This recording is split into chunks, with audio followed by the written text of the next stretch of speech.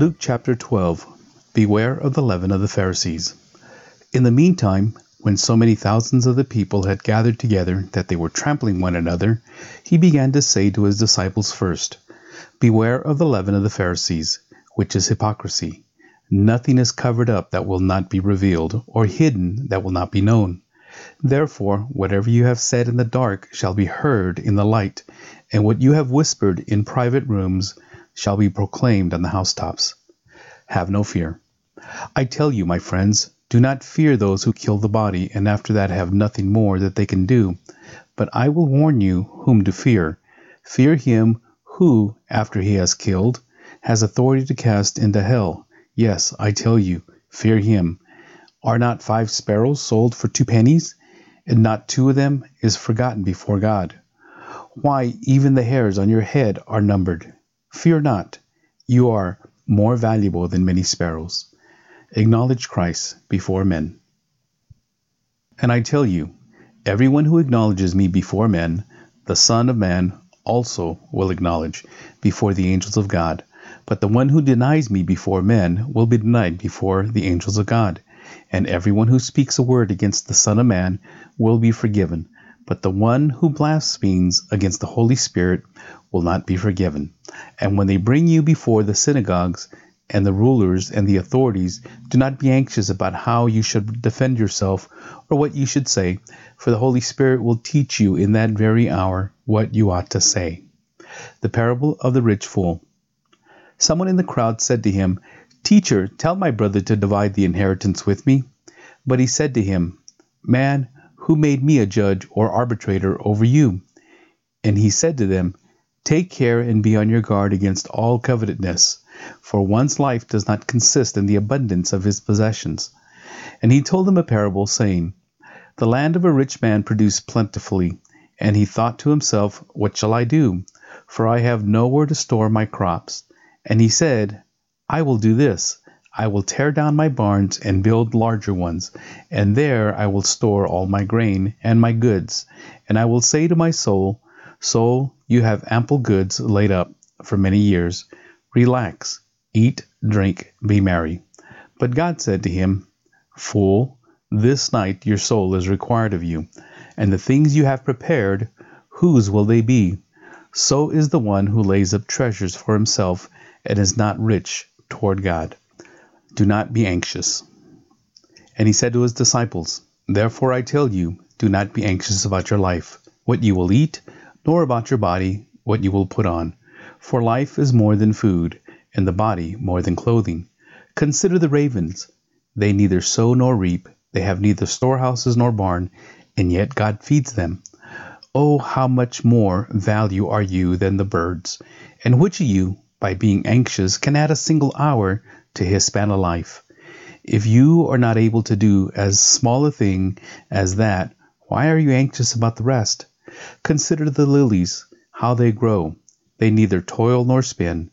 Yet I tell you, even Solomon in all his glory was not arrayed like one of these. But if God so clothes the grass, which is alive in the field today, and tomorrow is thrown into the oven, how much more will he clothe you, O you of little faith?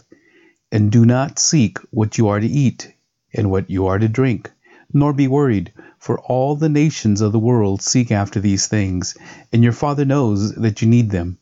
Instead, seek his kingdom, and these things will be added to you. Fear not, little flock, for it is your Father's good pleasure to give you the kingdom. Sell your possessions and give to the needy. Provide yourself with money bags that do not grow old, with a treasure in the heavens that does not fail, where no thief approaches and no moth destroys. For where your treasure is, there will your heart be also. You must be ready. Stay dressed for action and keep your lamps burning, and be like men who are waiting for their master to come home from the wedding feast, so that they may open the door to him at once when he comes and knocks. Blessed are those servants whom the master finds awake when he comes. Truly I say to you, he will dress himself for service and have them recline at table, and he will come and serve them. If he comes in the second watch or in the third and finds them awake, blessed are those servants. But know this, that if the master of the house had known at what hour the thief was coming, he would not have left his house to be broken into. You also must be ready, for the Son of Man is coming at an hour you do not expect." Peter said, "Lord, are you telling this parable for us or for all?"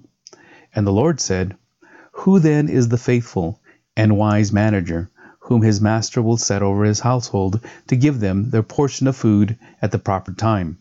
Blessed is that servant whom his master will find so doing when he comes. Truly I say to you, he will set him over all his possessions. But if that servant says to himself, 'My master is delayed in coming,' and begins to beat the male and female servants, and to eat and to drink and get drunk, the master of that servant will come on a day when he does not expect him, and at an hour he does not know, and will cut him in pieces and put him with the unfaithful. And that servant who knew his master's will, but did not get ready or act according to his will receive a severe beating. But the one who did not know and did what deserved a beating will receive a light beating. Everyone to whom much was given, of him much will be required. And from him to whom they entrusted much, they will demand the more." Not peace, but division. "I came to cast fire on the earth, and would that it were already kindled. I have a baptism to be baptized with, and how great is my distress until it is accomplished. Do you think that I have come to give peace on earth? No, I tell you, but rather division. For from now on, in one house there will be 5 divided, 3 against 2, and 2 against 3. They will be divided, father against son, and son against father, mother against daughter, and daughter against mother, mother-in-law against her daughter-in-law, and daughter-in-law against mother-in-law." Interpreting the Times. He also said to the crowds, "When you see a cloud rising in the west, you say at once, 'A shower is coming,' and so it happens. And when you see the south wind blowing, you say, 'There will be scorching heat,' and it happens. You hypocrites, you know how to interpret the appearance of earth and sky, but why do you not know how to interpret the present time? Settle with your accuser. And why do you not judge for yourselves what is right? As you go with your accuser before the magistrate, make an effort to settle with him on the way, lest he drag you to the judge, and the judge hand you over to the officer, and the officer put you in prison. I tell you, you will never get out until you have paid the very last penny." Chapter 13. Repent or Perish. There were some present at that very time who told him about the Galileans whose blood Pilate had mingled with their sacrifices. And he answered them, "Do you think that these Galileans were worse sinners than all the other Galileans because they suffered in this way? No, I tell you, but unless you repent, you will all likewise perish. Or those 18 on whom the tower in Siloam fell and killed them, do you think that they were worse offenders than all the others who lived in Jerusalem? No, I tell you, but unless you repent, you will all likewise perish." The parable of the barren fig tree. And he told this parable. A man had a fig tree planted in his vineyard, and he came seeking fruit on it and found none. And he said to the vine dresser, "Look, for 3 years now I have come seeking fruit on this fig tree, and I find none. Cut it down. Why should it use up the ground?" And he answered him, "Sir, let it alone this year also, until I dig around it and put on manure. Then if it should bear fruit next year, well and good, but if not, you can cut it down." A woman with a disabling spirit. Now he was teaching in one of the synagogues on the Sabbath, and behold, there was a woman who had had a disabling spirit for 18 years. She was bent over and could not fully straighten herself. When Jesus saw her, he called her over and said to her, "Woman, you are freed from your disability." And he laid his hands on her, and immediately she was made straight, and she glorified God. But the ruler of the synagogue, indignant because Jesus had healed on the Sabbath, said to the people, "There are 6 days in which work ought to be done. Come on those days and be healed, and not on the Sabbath day." Then the Lord answered him, "You hypocrites, does not each of you on the Sabbath untie his ox or his donkey from the manger and lead it away to water it? And ought not this woman, a daughter of Abraham, whom Satan bound for 18 years, be loosed from this bond on the Sabbath day." As he said these things, all his adversaries were put to shame, and all the people rejoiced at all the glorious things that were done by him. The mustard seed and the leaven. He said, therefore, "What is the kingdom of God like? And to what shall I compare it? It is like a grain of mustard seed that a man took and sowed in his garden, and it grew and became a tree, and the birds of the air made nests in its branches." And again he said, "To what shall I compare the kingdom of God? It is like heaven, that a woman took and hid in 3 measures of flour until it was all leavened."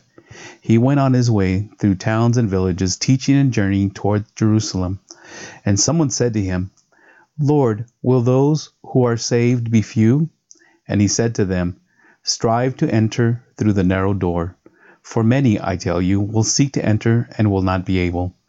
When once the master of the house has risen and shut the door, and you begin to stand outside and to knock at the door, saying, 'Lord, open to us,' then he will answer you, 'I do not know where you come from.' Then you will begin to say, 'We ate and drank in your presence, and you taught in our streets.' But he will say, 'I tell you, I do not know where you come from. Depart from me, all you workers of evil.' In that place there will be weeping and gnashing of teeth, when you see Abraham and Isaac and Jacob and all the prophets in the kingdom of God, but you yourselves cast out. And people will come from east and west and from north and south, and recline at table in the kingdom of God. And behold, some are last who will be first, and some are first who will be last." Lament over Jerusalem. At that very hour some Pharisees came and said to him, "Get away from here, for Herod wants to kill you." And he said to them, "Go and tell that fox, behold, I cast out demons and perform cures today and tomorrow, and the third day I finish my course. Nevertheless, I must go on my way today and tomorrow, and the day following, for it cannot be that a prophet should perish away from Jerusalem.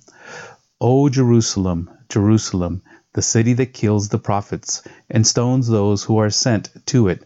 How often would I have gathered your children together as a hen gathers her brood under her wings, and you were not willing.